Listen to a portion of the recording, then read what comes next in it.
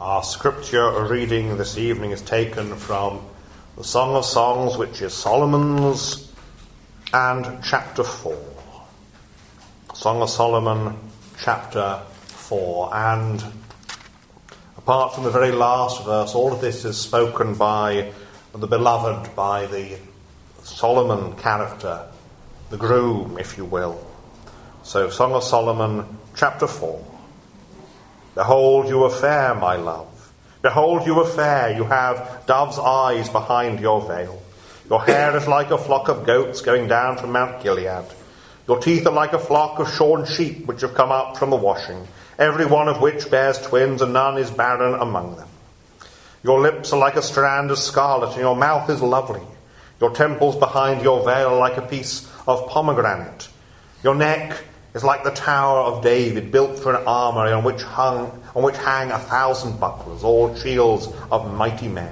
Your two breasts are like two fawns, twins of a gazelle, which feed among the lilies. Until the day breaks and the shadows flee away, I will go my way to the mountain of myrrh and to the hill of frankincense. You are all fair, my love, and there is no spot in you. Come with me from Lebanon, my spouse, with me from Lebanon. Look from the top of Amana, from the top of Senia and Hermon, from the lions' dens, from the mountains of the leopards. You have ravished my heart, my sister, my spouse. You have ravished my heart with one look of your eyes, with one link of your necklace. How fair is your love, my sister, my spouse. How much better is wine than your love, and the scent of your perfumes than all spices. Your lips, O my spouse, drip as the honeycomb. Honey and milk are under your tongue, and the fragrance of your garments is like the fragrance of Lebanon. A garden enclosed is my sister, my spouse. A spring shut up, a fountain sealed. Your plants are an orchard of pomegranates with pleasant fruits, fragrant henna with spikenard and saffron, calamus and cinnamon, with all trees of frankincense, myrrh and aloes, with all the chief spices. A fountain of waters, a well of living waters, and streams from Lebanon. Awake, O north wind, and come, O south. Blow upon my garden, that its spices may flow out. Let my beloved come to his garden and eat its pleasant fruits. And may God bless the reading of his holy word. Now, as we have been looking at this Song of Songs, which is Solomon's, we've noticed that it is, of course, in essence, a series of connected love poems. There is no narrative. Some people have tried to find a narrative, but really it's a series of tableaux, if you will, a series of exchanges or speeches in poetry. And it is about married love, and it's particularly about the fact that the bride and the groom are going to come together. It's all, of course, very much rooted in ancient Middle Eastern marriage customs, where you would have the betrothal, and then you could have up to a year between the betrothal and the wedding. Of course, that's very much the situation that you have with Joseph and Mary in the Gospels. Joseph and Mary were betrothed, and this was more than an engagement. It was basically the first half of the wedding, the first half of the marriage, and there would then be the ceremony, and of course that's what's pictured in our Lord's parable of the 10 virgins, where the groom would come to the bride's house and take her then back to his house, and then that would be the final stage of the wedding. And so we are here in this text between the two. And here the beloved speaks. We have noted that because married love is a picture, the love of the husband and wife is a picture of the relationship between Christ and the church, so this poem, which is an ideal of marital love, gives us a picture of that relationship between Christ and his church. The larger part of the book is spoken by the bride, but this chapter is almost entirely spoken by the groom. And he is speaking very largely in praise of his beloved. He starts off with this great section where he speaks of her beauty. Behold, you are fair, my love. Behold, you are fair. And he goes through the various parts of her body. He begins with her eyes. The picture is that she is veiled. Now, this is not a veil like a modern Muslim that covers the hair completely.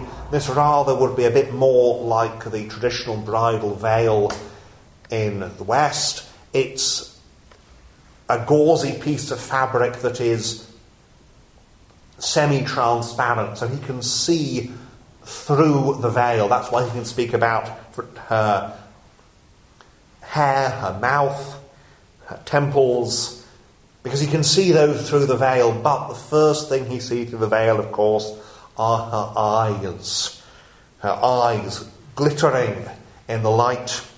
And he's thinking about her, and all he can do is speak of how beautiful she is.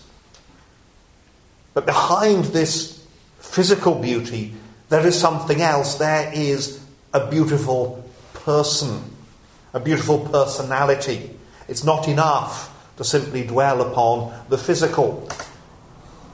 Too often, of course, people have gone into simply the physical. They think simply of the physical, but of course, physical beauty is not enough. There must be a beautiful person. And we see in Scripture, for example, Sarah, the wife of Abraham.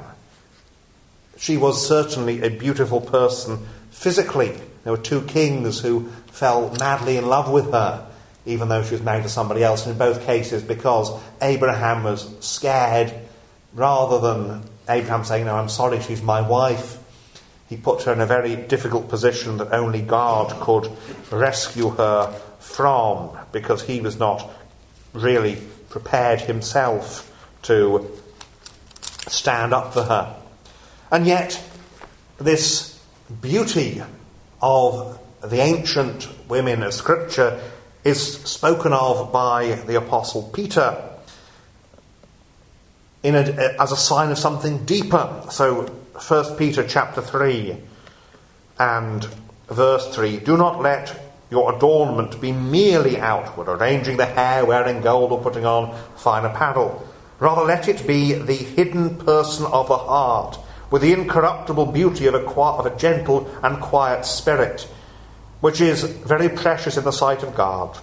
For in this manner, in former times, the holy women who trusted in God also adorned themselves, being submissive to their own husbands, as Sarah obeyed Abraham, calling him Lord, whose daughters you are, if you do good, and are not afraid with any terror." And of course, when you read of this submission, we're not thinking of submission to tyranny, to abuse. Rather, we are thinking again in that ideal of a submission to one who loves, so that the husbands are told to love their wives as Christ loved the church. And so when we read here the description of the beauty of the Shulamite, the beauty of the bride, we think of the beauty of the church. Now, so, of course, some of the metaphors and the similes we have here seem to us very strange. We, after all, do not live in the ancient Near East, where this sort of very largely animal-based, and it's domestic animal-based. The doves were kept domestically. That's why they could be sacrificed. So you have the doves, you have the goats. Goats, again, are kept domestically. Shorn sheep, which are kept domestically. And of course the picture of the goats those goats had glossy black hair. And in that culture, in that part of the world, of course, the normal hair colour for everybody was black. And so glossy black hair was, as it is today, very much valued as an element of beauty. So he's saying that she is perfect. And your teeth are like a flock of shorn sheep, which have come up from the washing. So it's a picture of these pearly white teeth, every one of which bears twins, and none is barren among them. That is to say that she has a regular smile. Her teeth are not uneven, and they're all there. Missing teeth, of course, are much less of a thing today than they used to be.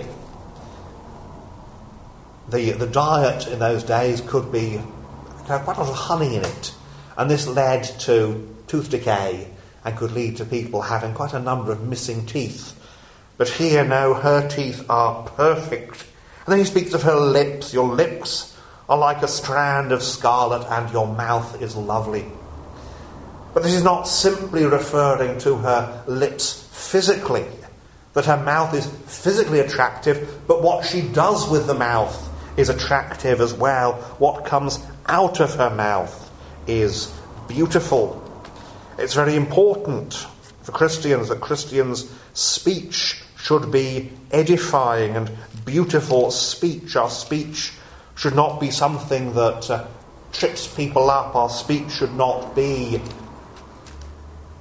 unpleasant or vicious. Our speech should rather be careful and measured.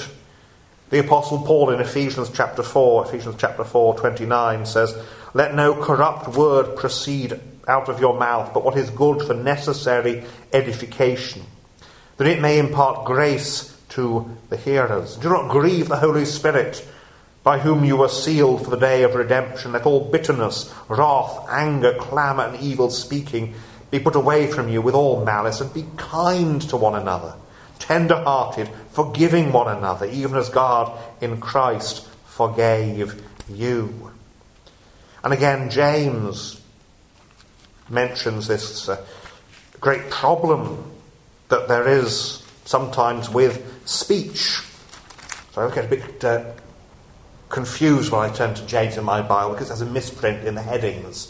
So James in my Bible starts with James chapter 13.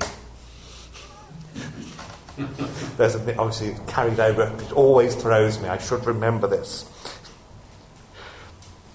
But he speaks in terms of language and speech. That our speech is to be what it ought to be. So James chapter 3. "For we all stumble in many things. If anyone does not stumble in word, he is a perfect man, able also to bridle the whole body. Indeed, we put bits in horses' mouths that they may obey us, and we turn their whole body. Look at ships. Although they are so large and are driven by fierce winds, they are turned by a very small rudder, wherever the pilot desires. Even so, the tongue is a little member, and boasts great things. See how great a forest a little fire kindles." We've seen that recently in various places. A little fire. Some electricity cables fall down and short circuit, and a whole island in flames. And the tongue is a fire, a world of iniquity. The tongue is so set among our members that it defiles the whole body and sets on fire the course of nature, and is set on fire by hell. And verse 10, "Out of the same mouth proceed blessing and cursing. My brethren, these things ought not to be so. Does a spring send forth fresh water and bitter from the same opening? Can a fig tree, my brethren, bear olives, or a grapevine bear figs? Thus no spring yields both salt water and fresh." And so when he says, "Your mouth is lovely," he is considering what she says, that the church, the true church of God, as Christ sees her, the ideal, is a church where people are speaking the truth, yes, but speaking the truth in love. Because, of course, a lie that is meant to comfort can be as damaging as an outright insult. The truth must be spoken in love. But everything that is said in the church should be to edification. It should be intended to build people up and not to break people down. He goes on to speak of the temples behind her veil like a piece of pomegranate. The picture perhaps maybe of the outer part of the pomegranate, which can be quite smooth, or it may be about the blush upon it, that to do with her complexion. Her neck is like the Tower of David, built for an armoury. That is to say, there is something majestic about the way that she holds herself. So again, when we read of this language of the church submitting to Christ and wives submitting to husbands. It's not a slavish thing.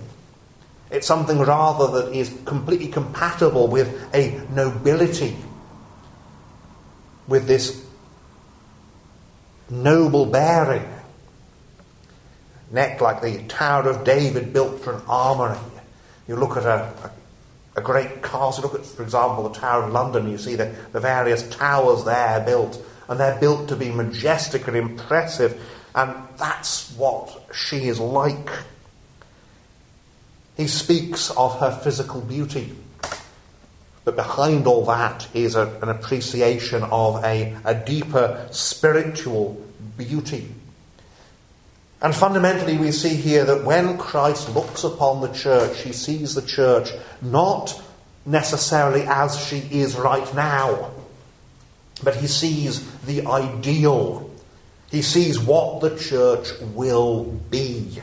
Because Christ is working on the church. Christ is conforming his church to his own image, so that just as the Shulamite reflects Solomon, Shulamite being effectively the feminine of Solomon, so the church reflects Christ. So the church is like him. And he's looking forward to the day. He's looking forward to that wedding day that is to come. Verse 6, until the day breaks and the shadows flee away, I will go my way to the mountain of myrrh and to the hill of frankincense. It's notable, of course, that both of these are things that were given to our Lord by those wise men that came from the east. Myrrh and frankincense, these aromatic perfumes. It has been said that myrrh has in it something of the feeling of death. Myrrh was used in the embalming, and frankincense was used in the incense used in worship, the incense that pictures prayer. Christ has his own work to do, his mountain of myrrh and his hill of frankincense, that is to say, his atonement and his intercession for his people. And it is his atonement and his intercession that ultimately are the reason why his people are conformed to his image. He has died, and he now is risen again. He ever lives to make intercession. Therefore he is able to save unto the uttermost, seeing he ever lives to make intercession for them. Unto the uttermost, that is to say, to that point where God's people are completely, fully and perfectly saved. He saves fully and completely through the myrrh and the frankincense. And then again he speaks, you are all fair, my love, and there is no spot in you. How can that possibly be said? How can it be that there is no spot in her? Well, again, because of his work. So again, we see in Ephesians chapter 5. Ephesians chapter 5 from verse 25. Husbands, love your wives just as Christ also loved the church and gave himself for her, that he might sanctify and cleanse her with the washing of water by the word, that he might present her to himself a glorious church, not having spot or wrinkle or any such thing, but that she should be holy and without blemish. So husbands ought to love their own wives, their own bodies. He who loves his wife loves himself. For no one ever hated his own flesh, but nourishes and cherishes it, just as the Lord does of the church. For we are members of his body, of his flesh and bones. There is then that great work that is the work of the mountain of myrrh and the hill of frankincense. The heavenly sanctuary where Christ is until that day, that coming day. And we have here his longing to be with her. Come with me from Lebanon, my spouse. With me from Lebanon. Lebanon, of course, was not in Israel. Lebanon is a foreign place. And, of course, Lebanon in those days was noted for its forests. If you look today at the flag of the country of Lebanon, you will see that it has centrally a stylized cedar, the cedars of Lebanon. And Lebanon's forests were filled with many wild animals, the lions' dens, the mountains of the leopards. And the beloved is thinking of the peril that his bride may be in, the dangers that surround her where she is, figuratively in Lebanon, that she is there where the wild beasts are. The church is now, as it were, in Lebanon, among the wild beasts of the world, among the persecutions, among the trials and dangers, among the wild beasts even that pretend to be Christian teachers, the wolves in sheep's clothing. Come with me, come away with me. He longs for the day when he shall come and take her to be with himself. He longs for that day that we have pictured for us in the Revelation chapter 19. Revelation chapter 19. From verse 6, and I heard as it were the voice of a great multitude, as the sound of many waters, and as the sound of mighty thundering, saying, Hallelujah, for the Lord God omnipotent reigns. Let us be glad and rejoice, and give him glory, for the marriage of the Lamb has come, and his wife has made herself ready. And to her it was granted to be arrayed in fine linen, clean and bright, for the fine linen is the righteous acts of the saints. Then he said to me, Write, blessed are those who are called to the marriage supper of the Lamb. He said to me, These are the true sayings of God. The marriage supper of the Lamb is that which the Lord's people look forward to. And that the Lord himself is here pictured as looking forward to. That there is that day that he longs for. That where he is, there his people may be also. Come away with me. There is a separation. But he thinks of her love, and what matchless condescension, to quote Mr. Gadsby, do we have here in the language of our Lord. You have ravished my heart, my sister, my spouse. You have ravished my heart with one look of your eyes, with one link of your necklace. How fair is your love, my sister and spouse. How much better is wine than your love and the scent of your perfumes. He condescends to say that he loves to be with his people, that he desires his people. It was for love that he came and died and suffered. A love that he himself gives. You have ravished my heart, my sister, my spouse. And this language, my sister, my spouse, is this language of the one flesh, that the two are one, that Solomon is answered to by Shulamite, that the church answers to Christ, that they are one body, that they have this relationship where they reflect one another. The day is coming when Christ and his people shall be joined together. How much better than wine is your love. The thing about wine is, however good the wine is, you can have too much of it. And if you do, then it spoils everything. Not so the true love of Christ and the church. That love, there can never be too much. There's never a point when it becomes sickening.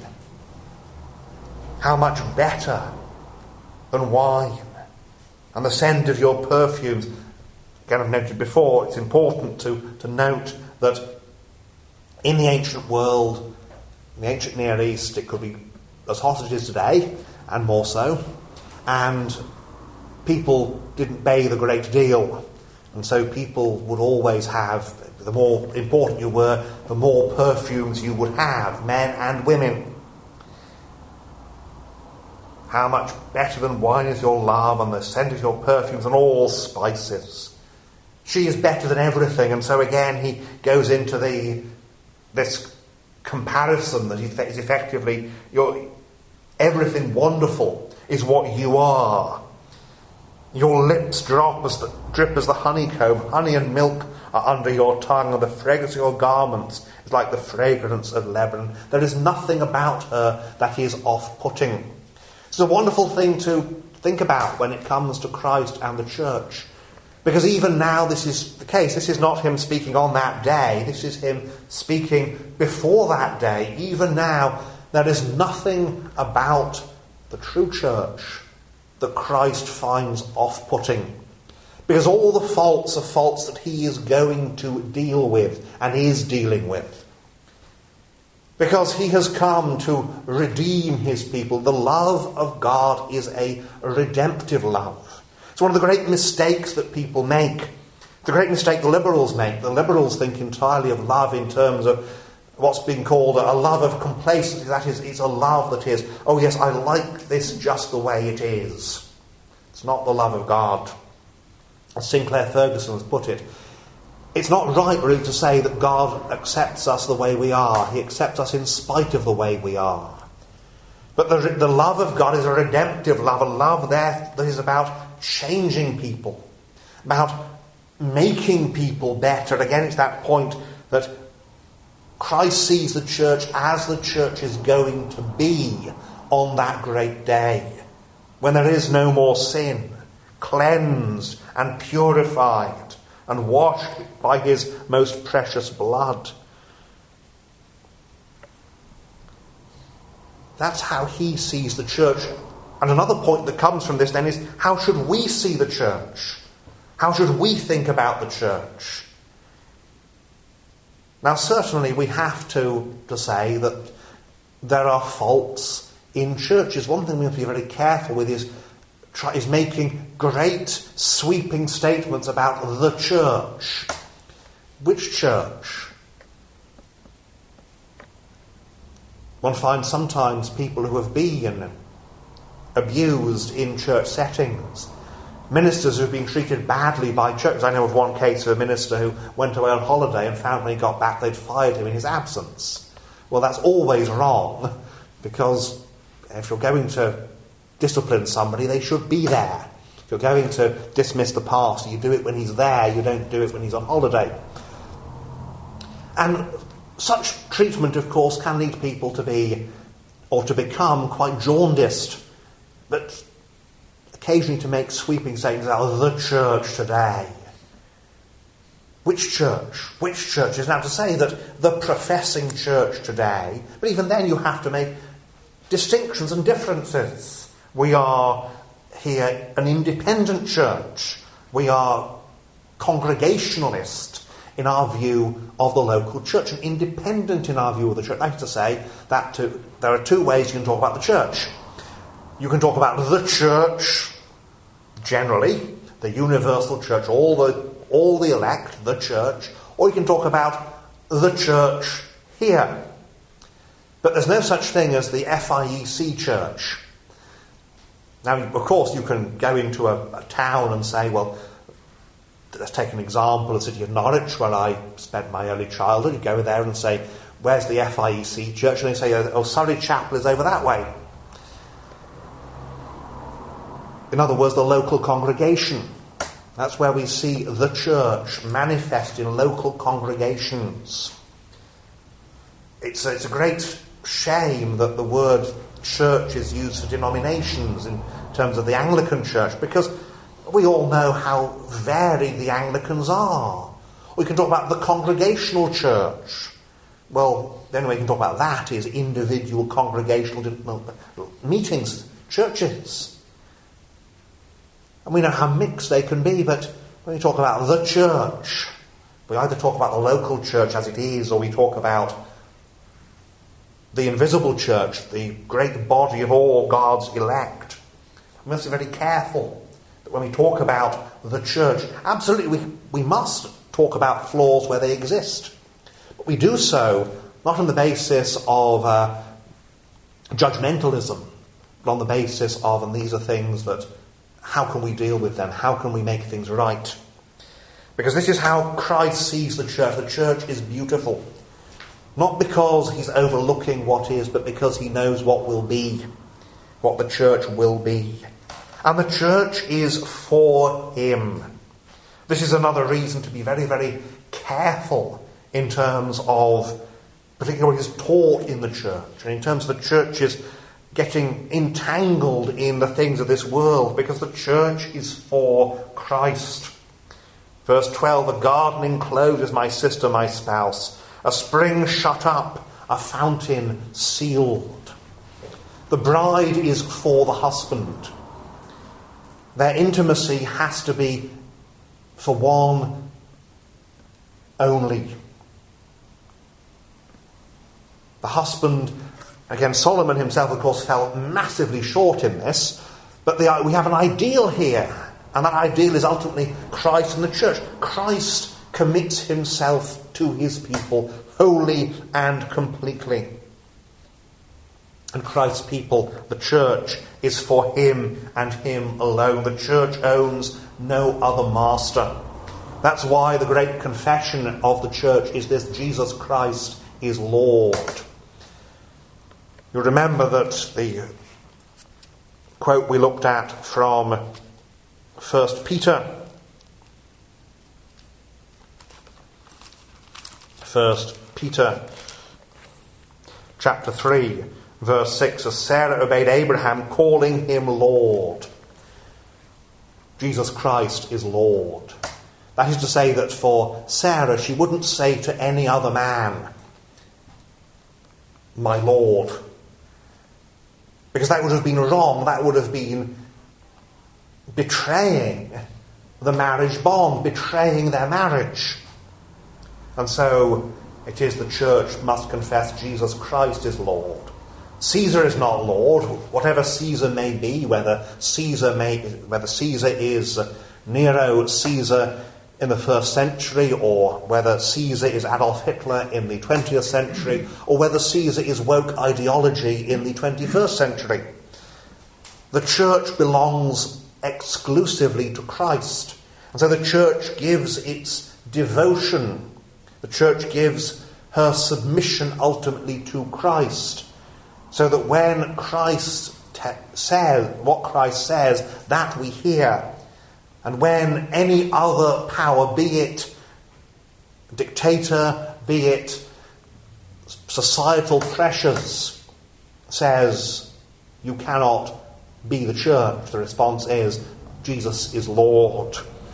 A garden enclosed is my sister, my spouse, or as Dr. Watts paraphrases it, we are a garden walled around, chosen and made peculiar ground, a little spot enclosed by grace, out of the world's wide wilderness. And he describes this garden as this beautiful garden of pleasant fruits and sweet-smelling spices, a fountain of gardens, a well of living waters and streams from Lebanon.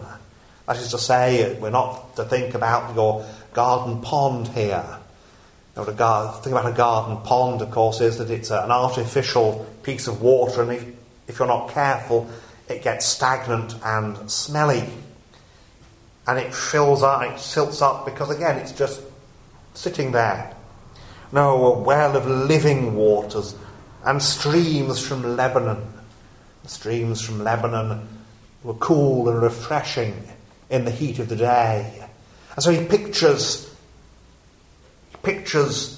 the bride as beautiful in every way, refreshing. She refreshes him. To be with her is all he desires. And then at last she speaks in the final verse.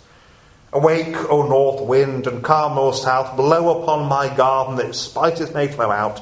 Let my beloved come to his garden and eat its pleasant fruits. Yes, she says, I am for you. And as you long to be with me, so I long to be with you. So I will freely give myself. He loved me and gave himself for me, and I to him myself will give. As Christ has given himself for the church and gives himself to the church, so the church gives herself to Christ, rejoicing in his love. As she says, your love is better than wine, and he replies, your love is better than wine. And so together we close the chapter with this longing, this looking forward to this garden of love. This is a longing for what will be when the wedding day comes, when they shall be together forever.